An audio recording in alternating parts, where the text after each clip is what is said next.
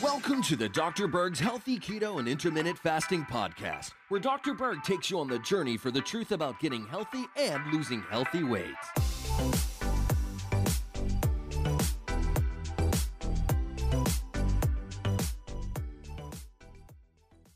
Now, you can tell a lot about the body by the pH of your saliva and your urine. And you can get very inexpensively these little pH strips right here. I don't know if you can see that right there. Oh, back here. Okay, there you go. So basically what you do is on the front here, you see you have the different pHs, and you just like strip that off and you put it in your mouth, and then you can match your pH to whatever it should be, okay? Same thing with the urine. Now, what you need to know is this. pH goes on a scale from 1 to 14. Right in the middle is 7. That's neutral. So anything above 7 is more alkaline, and anything below 7 is more acid. And the other thing you need to know is that when you're talking about body pH, you're talking about a lot of different pHs. And so when someone says, oh yeah, everyone needs to be more alkaline, you have to ask them what part of your body you're talking about. They're probably talking about the blood, okay? They're not talking about the stomach. So each tissue in your body has a different pH. And so the reason why I like measuring the urine and the saliva is that it's very easy. You don't have to withdraw blood. You just need to get one of these, which is only like $6 or maybe $10. And then you can check these things periodically to see what's going on. The other point I want to bring up is that this only gives you one little indicator or clue about what's going on with your body. There's a lot of other pieces of information you're going to align to that to see if you really have this thing. So just because your saliva or urine is too acid or too alkaline doesn't really give you the full picture or a really accurate diagnosis, but it can give you a clue of what's going on inside. All right, so the first thing we're going to start with is the urine pH, okay? So normally the pH of the urine should be slightly acid.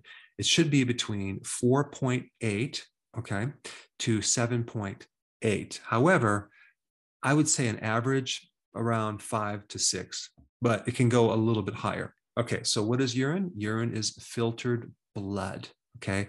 And your kidneys do a great job of recycling everything it can. It's very, very efficient. So it's going to take proteins, it's going to take vitamins, it's going to take minerals, etc., and conserve them and pull them back in the body. But if you can just see what the pH of your urine is, you can get some pretty cool information about what's going on inside. So if your urine is too alkaline, okay, let's say it's an 8 or a 9, it could be because you're drinking too much alkaline water. Some people have bought this machine to alkalize their water, and I've seen people with a urine pH of a 9 by just drinking too much of this water. So that's like way, way out of range. It could be because you tested yourself right after you ate, okay?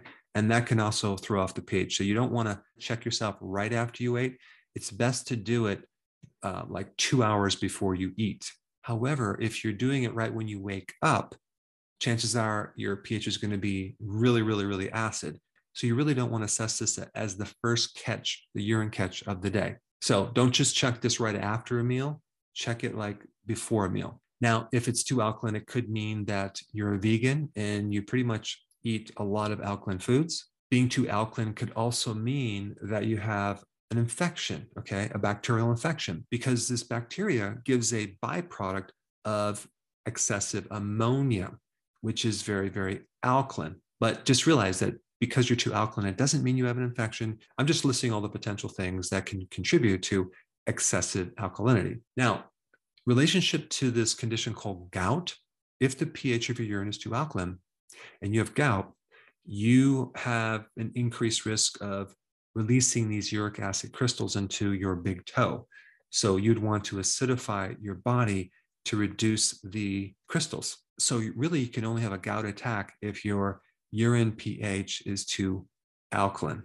All right, next thing that can make your urine too alkaline is if you're on a diuretic, or if you are taking antacids, or it could be that you just vomited. That can make your pH change. And when we talk about kidney stones, for example, kidney stones tend to develop when you have alkaline urine. So if you keep your pH of your urine more acidic and you drink enough fluid, it majorly decreases the risk of getting a kidney stone. Because when your fluids are too alkaline, calcium doesn't tend to mobilize. It tends to come out of solution and forms crystals. I mean, you may have seen this in your house. If you have well water, for example, or hard water, and you see these little calcium crystals depositing on your faucet, that means that the water is alkaline and that calcium is coming out of the water and accumulating on your faucet. Now, one more thing about having excessively alkaline urine, that also exists when someone has kidney failure. All right, now let's shift gears. What happens if your urine pH is too acid? Now, remember, I'm talking about above the normal pH range of what urine should be. So if it's too acid, it could mean that you're consuming too much meat, okay? It can also mean that you have uncontrolled diabetes. And that's because you might actually develop a condition called ketoacidosis, because ketones are acid. Now, typically when you're on a ketogenic diet, you're not going to see a major excessive acid in the urine. But if you are on a ketogenic diet, plus you're doing fasting, especially prolonged fasting, you're probably going to see a very acidic urine. And that usually is nothing to worry about. That's normal. But some people might be concerned. And if you are concerned, you can just consume a little bit of baking soda, just a little bit, just to help neutralize that. But I wouldn't necessarily be concerned about that because you're going to eventually eat and then the pH is going to come back to normal. So fasting or even starvation can increase the acidity of your urine. Now, you also see dehydration when you have an overly acidic urine situation. And lastly, if you check the first urine catch of the day, you're going to see it being very, very acid. So I wouldn't worry about that, but I'm just letting you know that it's going to be excessively acid if you check your urine, because all night long you are fasting. All right, so now you have a little more awareness on how to evaluate the pH of your urine, okay? Now, let's switch gears to the saliva. Now, normally the saliva should be not as acidic as the urine. It should be just slightly acidic or neutral, okay? So the normal range of saliva is between 6.2, okay, and 7.6.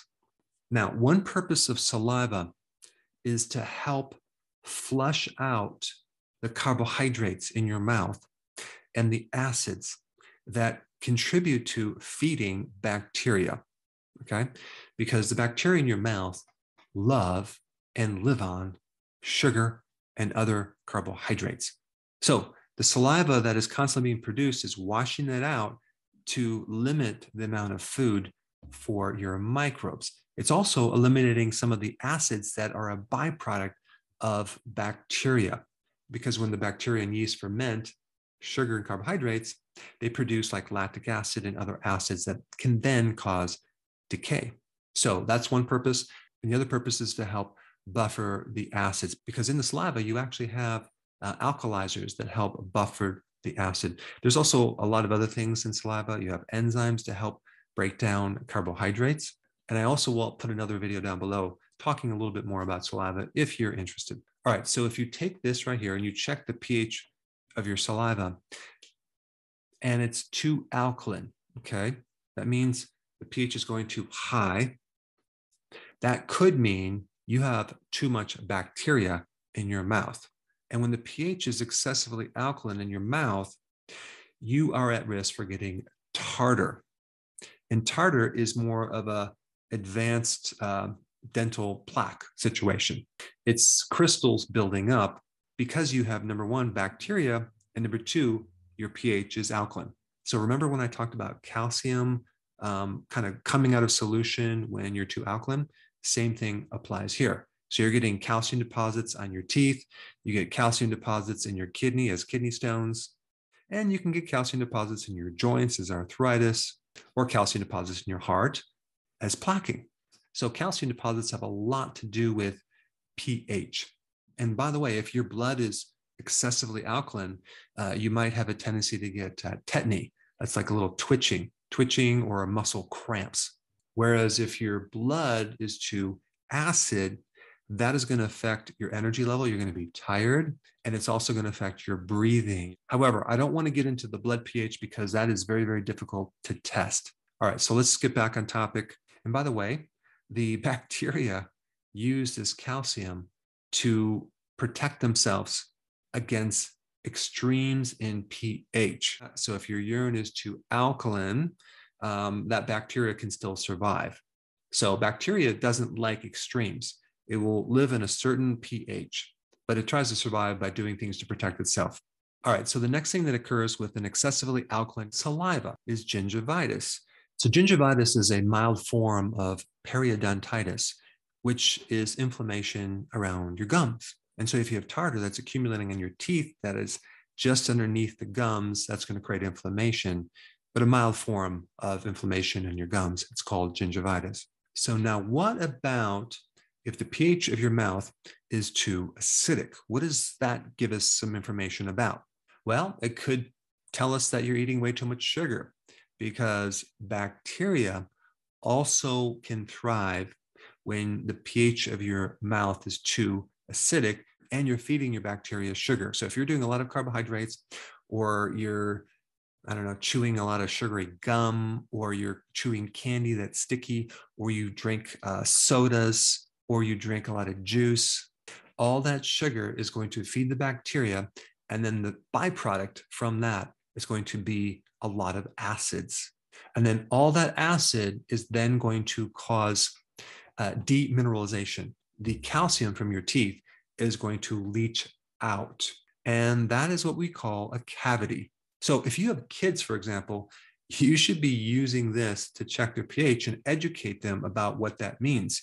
You can just tell them like, wow, your pH is too acid because you're feeding your bacteria in your mouth all this sugar, and that's going to lead to a cavity. So that might motivate them to stop eating sugar. Now, if your pH is too acid, you might have chronic halitosis because of the bacterial connection. They produce excessive certain gases, and you might have more of a severe infection in your gums. That's called periodontitis. So with excessive alkalinity and excessive acidity in your saliva, you can have bacteria. All right, so now the big question, what do you do to correct the extremes in pHs, whether something is too alkaline or too acid?